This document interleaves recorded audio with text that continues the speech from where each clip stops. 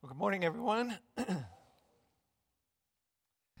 So some of you have asked about next week. It is Easter, but it's going to be a normal Sunday for us. We'll have our ABFs in the morning and our service as usual. We will be doing baptisms, and it's the first Sunday of the month, so we will have communion. And boy, I do hope that you invite friends. What a great day of celebration, the very cornerstone of our faith in the resurrection of Christ. So please do invite friends and family. We'd love to have everybody next week. So if you would, go ahead and open up to Titus, and we're going to continue where we left off.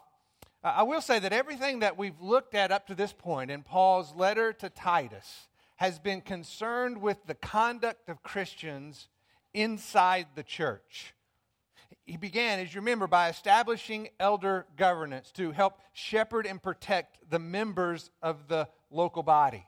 Then he spoke at length about how healthy relationships were necessary to promote sound doctrine, how older men and women were to invest in the lives of younger men and women, relationships where the truth of God is being passed down from one generation to the next. Each person sharing in the responsibility of making God real in the life of someone else. It's that ripple effect of relationships where we're all growing in the grace and knowledge of our Lord Jesus Christ. Because remember, the most important quality in the life of a believer is what? I've mentioned it the last few weeks. This is a test. Actually, for me, to see if I'm making any impact whatsoever. Remember, what's the most important attribute in the life of a believer? A teachable heart. A teachable heart. Somebody who's humble enough to be prompted by the Spirit, to be led by the Spirit to learn how to say no to the wrong things, to learn how to say yes to the right things, and encouraging one another towards love and good deeds, living in a way that puts the gospel on display. Or as Paul has said in our passage, to adorn the doctrine of God our Savior in every respect. Well, all that makes sense for how we are to relate to one another as brothers and sisters in Christ, but it should pose a question in our minds. That's great, but how do we relate to those who are outside the family of God? How do we love those who are not like us, who may not hold to the same beliefs and convictions? They might even prove to be more of an enemy than a friend. How do we honor those who lead us who are not led by the Holy Spirit? Now we're getting into some territory that has the power to make a tremendous impact in the world in which we live. In fact, listen to the words of Jesus in chapter 6 of Luke's Gospel, and I'm going to begin in verse 32. He says this, "And if you love those who love you, what credit is that to you? For even sinners love those who love them. And if you do good to those who do good to you, what credit is that to you? For even sinners do the same. If you lend to those whom you expect to receive, what credit is that to you? Even sinners lend to sinners in order to receive back the same amount. But Jesus says, I say to you, love your enemies and do good and lend, expecting nothing in return. And your reward is great, and you will be sons of the Most High, for He Himself is kind to ungrateful and evil men. Be merciful, just as your Father is merciful." See, Jesus is describing the distinguishing character, the conduct of a Christian in a fallen world. I think Paul is going to pick up on that very same topic and address that topic as it relates to Titus and his leadership in the church in Crete. But I can assure you this, whether you're listening to the words of Jesus, or as we will see this morning, the words of Paul, the very same words apply to us. And if I could summarize it in one phrase, it would be this: we should behave like the one to whom we belong. The conduct of a Christian in a fallen world should be a reflection of God's love towards us. How we relate to others should ultimately be a reflection of how God loves us. And if that's true in our life and we live out what Jesus has called us to, we would be unique in a world where we don't see that happening very often. So this message, this passage that we will look at this morning has such tremendous value and significance to us in the world in which we live. So let's ask the Lord to guide and direct us this morning. Lord, we recognize the significance of your word every time we open this book, because every word is inspired by you. It is without error, and it has the power of life. And so as we come to you this morning, we believe that's true, and we recognize that what is spoken here has great significance to this world in which we live right now. How is a Christian supposed to conduct themselves in a fallen world? Well, that applies to every person in this room who has chosen to follow you. So, Lord, open our eyes. Open our hearts. Help us see the things that you intend for us to understand to more faithfully follow you in a broken world. We pray this in your name. Amen. All right, so Titus chapter 3, and we will begin in verse 1. Paul, turning his attention from inside the church to now outside the church, says, remind them to be subject to rulers, to authorities, to be obedient, to be ready for every good deed. Now, if you look back one verse, in verse 15, you'll remember that Paul ended that previous section by telling Titus to use sound doctrine, to speak, to exhort, and to reprove or rebuke with all authority. But what he's saying there applies only to what's happening within the context of the church, where the authority resides in Scripture, not a person, not a particular office, but the Word of God. So that Titus is called to shepherd God's people according to the authority of God's Word. The authority resides in Scripture, not a person. And so he's telling them that's the rule of law within the life of the church. And that makes good sense in the life of the church. But what about settings where the truth of God's Word, the power of Scripture doesn't have the same response? It's not seen in the same way. Especially as he addresses here when you're talking about government officials and civil authorities. Now, I know we can argue all day long about how the founding of our nation was built on Christian ideals, and much of that is true. But I can assure you of this. The rule of government, as we know it today, is not based on the authority of God's Word. Now, there are Christian men and women who serve in important roles and offices inside our government and in our civil authorities. And we need people like that who would be people of influence in God's name in those difficult places. But the rule of law in this nation is not determined by biblical truth. Nor was it in the time of Paul either. Because if you look at Roman rule, what you'll find is that the Romans had slavery. The Romans had taxation that was unfair and unreasonable. Most of the cities were ruled by military occupation. They had legalized prostitution, and all of this was made possible because of the laws that governed through the Roman Empire. Guess what? We have abortion. We have same-sex marriage. We have legalized marijuana. We have no-fault divorce. Even in our own Constitution, there's a very clear separation between church and state. And the reason that's true is because one is governed by the authority of God's Word, and one is not. But despite this fact, Paul says that we should relate to the rulers and authorities, that we should be subject. He says three things. We should be subject. We should be obedient. We should be ready for every good deed. And if I were to look at those, I really think he's talking about our attitude, our actions, and our attentiveness to what's going on around us. First, he says, be subject.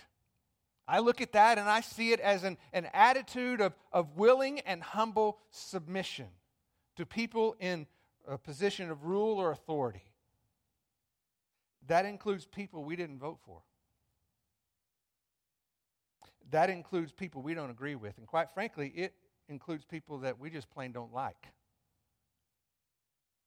The command is not qualified by be subject to rulers and authorities just so long as you do what you think they should. Just so long as they do what you think they should. Because here's the deal. Every single person put into a position of authority was placed there by God. Now, that's all throughout Scripture, but let me give you the clearest passage I can find in Scripture. It's Romans chapter 13, verse 1. And it says this: let every person be in subjection to the government authorities. For there is no authority except from God, and those which exist are established by God. That's pretty clear, right? Pretty straightforward. Now, please don't read that to mean that God always puts people in authority who will be good at leading others. Because we know all throughout Scripture and history, for that matter, that very often God puts bad people in positions of authority as a place of righteous judgment for those that they rule. Yes, God can accomplish a good outcome through a bad boss, through a foolish president, through a ruthless dictator. Because what they intend for evil, he can ultimately use for good. Because the bottom line is, all authority is supreme and complete in Jesus Christ. He is the ruler of all. We are subject to rulers and authorities, plain and simple, because of our reverence to God and our recognition that He alone is ultimately in control. A good passage to consider is Colossians chapter 3. Colossians chapter 3, verse 23. Says this: whatever you do, do your work heartily, as for the Lord, rather than for men, knowing that from the Lord you will receive the reward of the inheritance. It is the Lord Christ whom you serve. Our attitude towards rulers and authorities in this world should reflect an honor and reverence of God as the supreme authority over our lives. He's the one we serve. He alone has authority, and we can always trust in Him. But this not only applies to our attitude, it applies to our actions as well. Paul says, be subject, and then he follows it and says, be obedient. You see, it doesn't matter if your taxes are unfair. Render to Caesar what is Caesar's. Don't cheat. It doesn't matter if you're in a job that's not paying you as you think it should. Don't steal office supplies and justify it because they're not paying you enough to begin with. Be a good employee, even if you're in a difficult situation. Because here's the reality. Very often, not always, but maybe most often, when we have a problem with authority, we really have a problem with God. You see, kids, young people, listen to me on this. If you cannot honor your mom and dad, the chances are you will carry that same attitude into your relationship with God. Learning to obey your parents is ultimately the first step and what it means to honor and serve the Lord. If you choose to dishonor your parents, I can assure you, you're going to carry the same attitude into your relationship with God. And that issue tends to hang on into adulthood. And we see this when people go from job to job because they always have a problem with their boss. They go to church because they always have a problem with the leadership. Our actions towards those in authority are ultimately a reflection of our relationship with God. This is a hard issue. And so Paul says, because you serve the one and true living God, then be subject. Be obedient to rulers and authorities.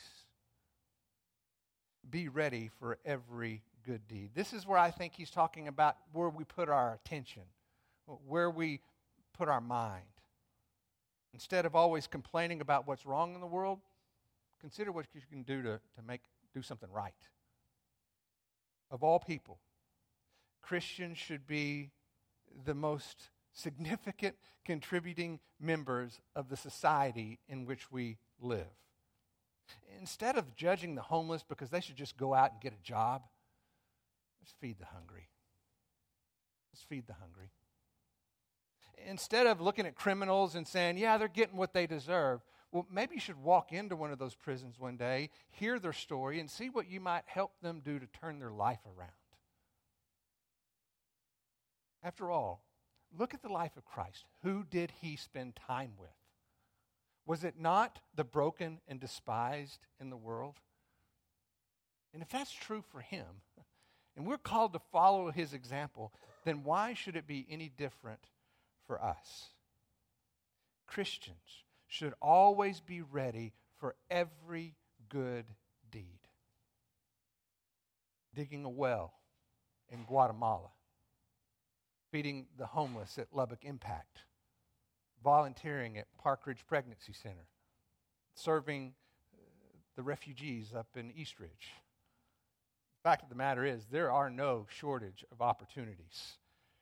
We just need to put our energy into doing what is right instead of always complaining about what's wrong. Christians need to be subject. They need to be obedient. They need to be ready for every good deed. This is a part of our attitude. It's reflected in our actions. We see it in where we place our attention. But now Paul is going to turn from how this relates to a very specific group, those who are rulers and authorities, to now a much broader group. Look at verse 2. To malign no one, to be uncontentious, gentle, showing every consideration for all men. So Paul just transitioned from the particular to now the very general, from rulers and authorities to all men, to every person, man and woman alike. Christian conduct in a fallen world applies to every single possible relationship in your life. And if you're a Christian, Paul says, malign no one. Now, that's a little difficult for us. Malign is not a word that's common in our vocabulary these days. It's a word that means the same thing as slander. It's the basic idea behind gossip. It's the idea of injuring another person's reputation in order to promote your own. It's slandering someone's character in order to justify your decisions. Oh, that person's got some real problems. I mean, if you knew what I know, you would have done the same thing. But let me say this. Gossip is not always seen in spreading mistruths. Very often, gossip can be shared by giving out information that could be true that should be kept confidential. Details that cause others to think less about someone else. Oh, you didn't know that was true? Well, have you heard? Oh, I could have never imagined that would be true of that person. Oh, it's true. Believe it. It's injuring another person's reputation in order to promote your own. See, Paul's trying to make the point that the goal of the Christian life should be to lift people up, not to tear them down. We want to make their life better, not make it more difficult. What our mama told us is true. If you can't say something right, if you can't say something good, then don't say anything at all. That's kind of what Paul is saying here. Christians are called to be uncontentious, he says. He says we're called to be gentle. And he says showing every consideration. Now let's start with the first one, contentious. Now, a contentious person is someone who argues about everything. And typically it's because they always have to be right. An uncontentious person, however, is willing to sacrifice being right in order to protect peace. See, I personally believe there's a lot of men who need to understand this principle in their marriage. You don't always have to be right. If you've ever seen it's one of the funniest videos I've ever seen in my life, the woman with the nail in the head. There's literally a nail in her head, and she's complaining to her husband about this pain and difficulty, and he's looking at her going, it's probably the nail in your head. And she keeps saying, it's not about the nail. And she's right. An uncontentious person understands the value of the relationship as more important than proving their point about what they think is right.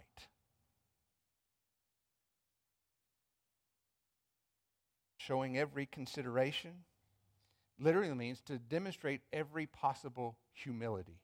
It's really simple. It's the biblical calling to consider the needs of others is more important than our own.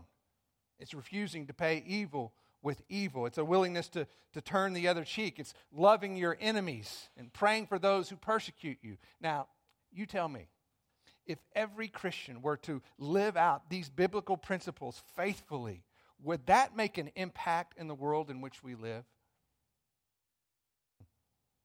Maybe it would help to consider it from this perspective.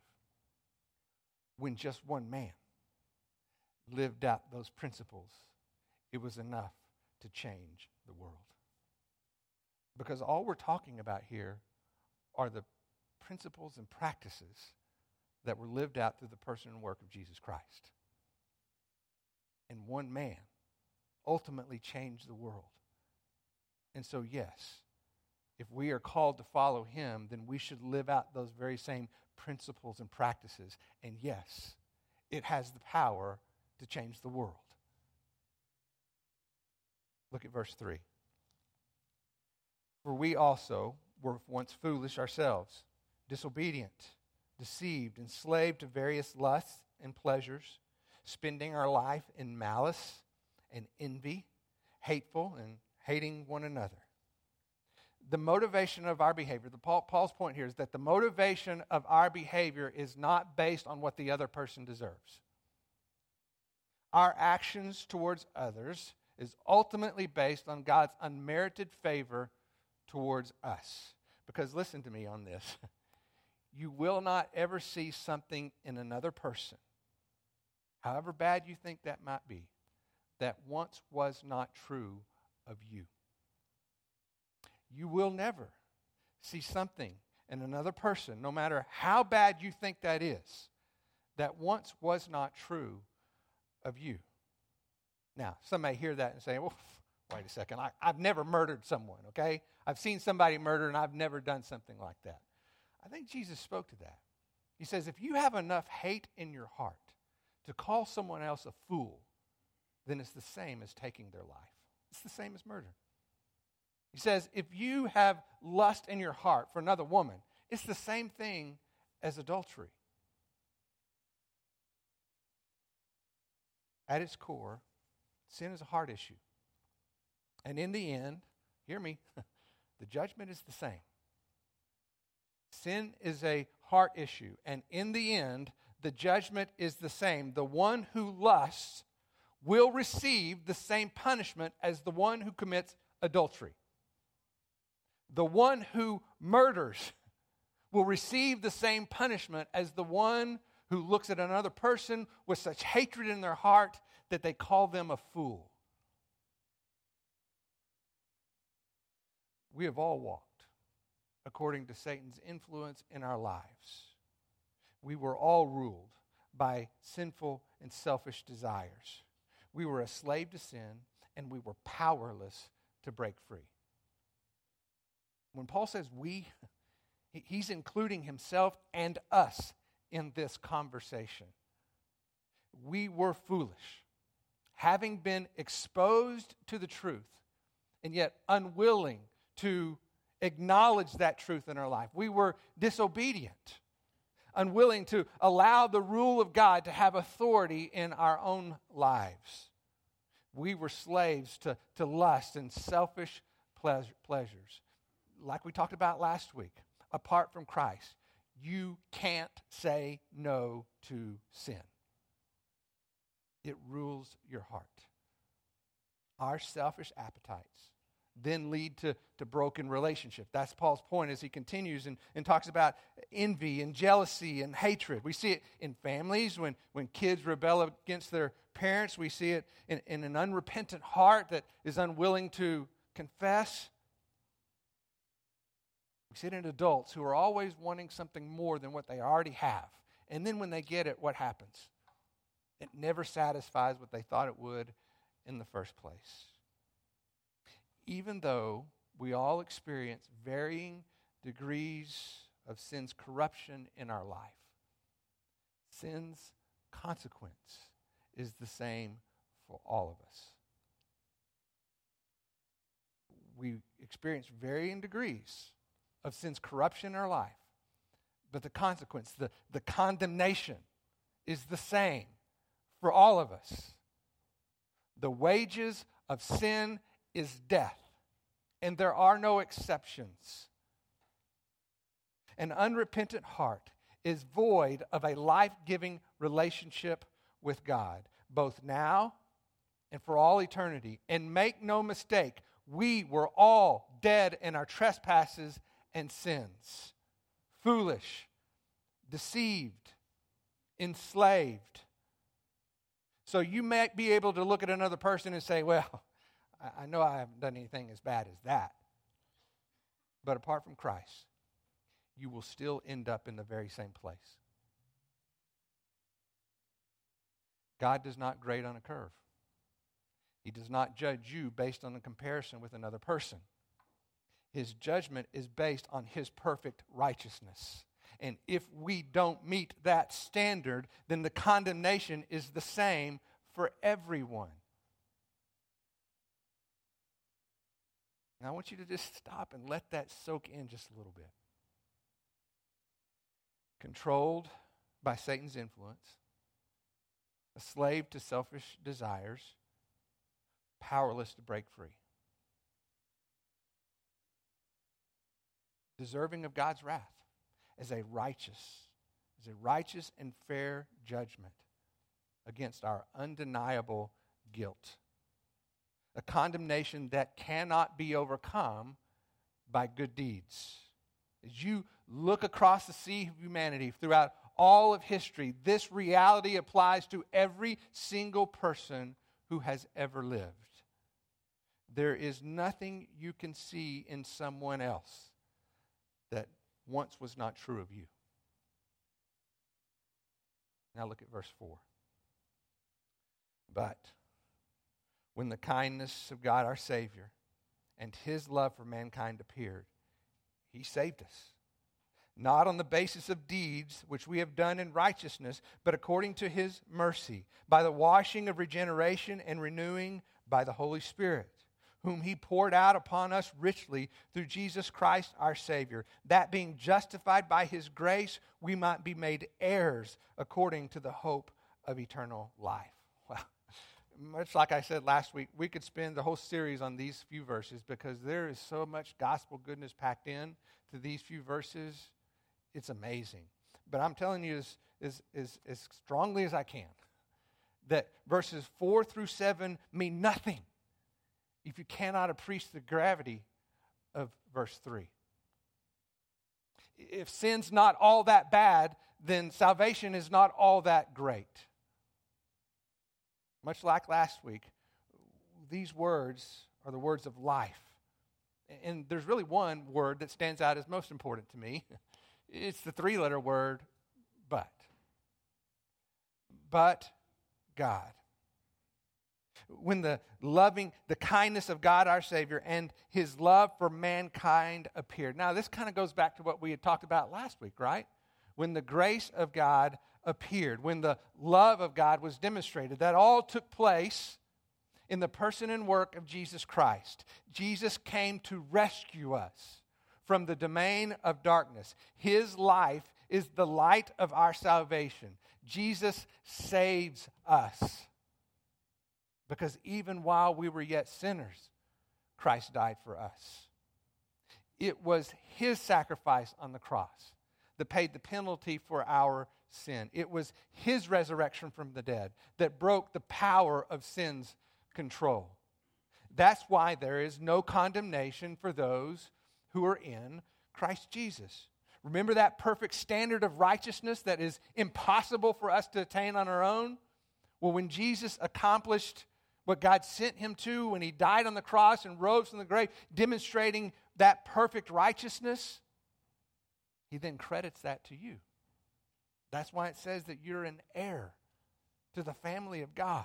You have been adopted, not because of anything that you've done, but because of what Christ has accomplished on your behalf. You see, Paul describes it as the washing of regeneration and renewing by the Holy Spirit. I love it when the Bible says the same thing 100 different ways. And this is good to look at because it gives us a fresh look on a very common reality of our salvation. He says the washing of regeneration and renewing of the Holy Spirit. Now just think about those words. What is washing? It's taking something dirty and making it clean, right? What is regeneration? It's bringing something that was once dead back to life. And what is renewal? It's like a renovation. In this case, it's a renovation of the heart, giving us new desires, shaping our perspective on life. What Paul is describing here is the work of the Holy Spirit in the life of a believer. We don't earn our salvation because of good deeds. We do good deeds as a result of our salvation. It is the outcome of Christ's work in our life. We are a new creation. The old is gone. The new has come. It says in verse 6 that God poured his Spirit richly through Jesus Christ our Savior. Some translations say that he poured it out generously. It's the idea that it's over and abundantly more than we could ask or imagine. See, God didn't just give you a sample, a little taste of his goodness, a little experience of the Spirit just to kind of tempt you a little bit. No, it says he lavished it upon you so that you have more than you could ask or imagine. In fact, the Scripture makes it clear you have everything you need for life and godliness. As a child of God, think about this. As a child of God, you are lacking nothing that you need to faithfully follow Christ. Isn't that incredible? There is no struggle that the love of God cannot overcome in your life. There is no sin so big that his grace would not be extended to you in forgiveness as you approach him with a humble and repentant heart. Because you have been justified by his grace. You have a heavenly inheritance. You've been given the hope of eternal life. You see, what Christ has done for you should dramatically impact how you relate to others, especially those who are outside the church. Because you have the answer to what ultimately their heart longs for most. So why wouldn't you share that in how you live? Sinners can be good to each other, but Christians are good to those who hate them. They pray for those who persecute them. there is a distinctive character quality in the heart of a believer that should stand in contrast to what you see in the world. And the only explanation is the power of the Spirit at work in the life of the believer. It's the only explanation. I think in this passage, Paul is trying to answer the question of what is the conduct of a Christian in a fallen world. He's spoken to what it looks like inside the life of the church, but what about outside of that? Well, simply put, as I said in the beginning, it's learning to behave like the one to whom you belong, where our actions towards others mirror God's actions toward us. We forgive as we have been forgiven. We love as we have been loved. I want you to think about it this way. I want you to think about how Jesus used the gospel to speak to social issues of his day. And let me just give you one example. Take slavery as an example. Now, slavery was a common reality in the time of Christ. Jesus knew it was wrong. You know it's wrong. I know it's wrong. But Jesus doesn't address it as a political injustice. In fact, earlier in Paul's letter, we learned that he spoke about how the slaves are supposed to be obedient to their masters, right? And then we see in Ephesians and Colossians, it talks about how masters are supposed to care for and be kind to the slaves. So it appears as if maybe they're not really concerned about the issue. Well, let me tell you why that's not true. Both Jesus and the New Testament writers know that when the power of the gospel message is applied to living relationships, slavery will be abolished. When the gospel of Jesus Christ is applied to relationships between men and women, young and old, then slavery will be abolished. That was the message of Martin Luther King. If you go back and listen to his messages and what he preached during the civil rights, it was that message. For example, he said, hate will not drive out hate. Only love will do that. In the same way that darkness cannot drive out darkness, light can only do that, well then hate cannot drive out hate. Only love can do that. No matter how much they were oppressed, he said over and over again, we will not hate you. But you know what we will do? We will endure it because of our ability to suffer. Those are the words of a faithful Christian in a fallen world.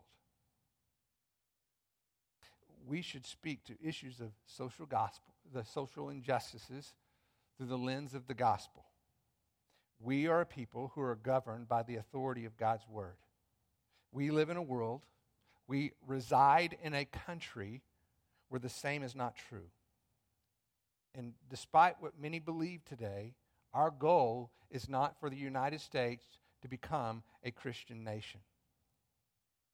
The goal is for the Christian church to impact the world.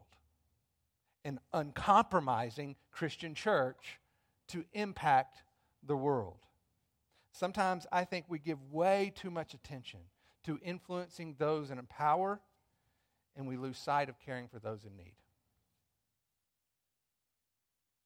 If you go to James, he makes it really explicitly clear. True and undefiled religion is this. If you want to know what it means to be faithful in a relationship with God, to live out your faith in the world, he says, pure and undeniable religion is this: to care for widows and orphans in their time of need, and to keep oneself unstained by the world. In other words, live a life of compassion without compromise. That's what it's supposed to look like. Be subject. Be obedient. Be ready for every good deed in your attitude, in your actions, in where you place your attention. The life of the Christian should reflect the love of our Savior. We should behave like the one to whom we belong. That is the conduct of a Christian in a fallen world. Now, just very practically, I want to highlight some things that have been mentioned to you already this morning that you can do just to live this out in simple ways. There's a white bucket back there. for green kitchen scrubbers. Is that hard? No, but it's a good deed. So be ready for every good deed and go get some green kitchen scrubbers. And let's help the children's home. It's not hard. Twice a year, 2 times a year, we serve the homeless in our community at Lubbock Impact. It's not hard. But if you've never done that before, you need to. It's a good deed. And you need to be ready to contribute. Because here's something I've realized over time, and I feel certain that most of you know this to be true. Sometimes when we get so introspective, when we think about our situation, our family, our life, we can be so burdened by the things that are weighing us down. But then when we go and serve the needs of someone else, those burdens aren't near as heavy as they once were. Because we realize that there's a whole lot of people out there in this world who are a whole lot worse off than we are. And if we can get our attention off of ourselves, many times that's what makes the biggest difference. So be ready for every good deed. One more I can think of is in a few weeks, Park Ridge Pregnancy Center is going to have a life walk. Well, Park Ridge Pregnancy Center is a ministry, a business that is trying to do a good deed, to care for young women in a very difficult, scary, traumatic situation in their life. And they're trying to guide them and care for them in that very difficult time. And let me tell you what, a ministry like that is being punished for their good deeds. I can assure you. Here's just a couple of things that happen to them all the time. Listen to this. They'll get calls from those who oppose what they're trying to do to try to bait them into saying something that could be then used in an incriminating way, because that conversation is being recorded, and then it'll be publicized. The other thing that they'll do is they'll go onto their website and do reviews, pretending to have been a client and telling all these terrible things about what took place in that clinic, and they never walked in the door. And it's happening every single day. So when you have somebody like them who's trying to do a good deed, and they have an opportunity for you to pitch in to come alongside them, then you should do that. That's what we should be about as believers in Jesus Christ. Because if we're living out Luke 6 that I read to you at the very beginning, then I can assure you that we don't blend in with everybody else, but we stand out as a people who are unique, and there's only one explanation. We serve the one true living God. We are saved by our Savior, Jesus Christ. And we love in the same way that He has loved us. That should be our mark. Let's pray. Father, thank you for your word. It is the authority in our life. It is what you've called us to live by. It is the hope. It is salvation. It is everything that our heart longs for most. And yet, Lord, we live in a world and in a time when perhaps because of ease and comfort of our day, it's easy to get lost in our own situations, our own burdens, our own families, our own difficulties, and we lose sight of the world around us and the mission that we've been called to serve. And so, Lord, maybe because of the power of your word and the work of your Spirit in our hearts, there would be something prompted within us to turn our eyes from ourselves, to look at the needs of those around us, and to serve those needs is more important than our own. To love others in the same way that you love us. To forgive others in the same way that you have forgiven us. Jesus, you saved us. We were dead in our trespasses and sins. There is nothing that we see in someone else's life that wasn't once true of us, but you rescued us from the domain of darkness, and you transferred us into the kingdom of your beloved Son, in whom we have redemption and the forgiveness of sins. May we now live in this world, which is not our home, because we are citizens of heaven. May we live in this world in a distinguishing way, not where we love those who love us, but we love those who persecute us. We pray for those who hate us. We extend affection towards those who don't really care. We even give to those expecting nothing in return. Because that's what you called us to. Because that's who you are. And may we live that out faithfully. We pray this in the name of our Savior, Jesus Christ. Amen. Have a great day.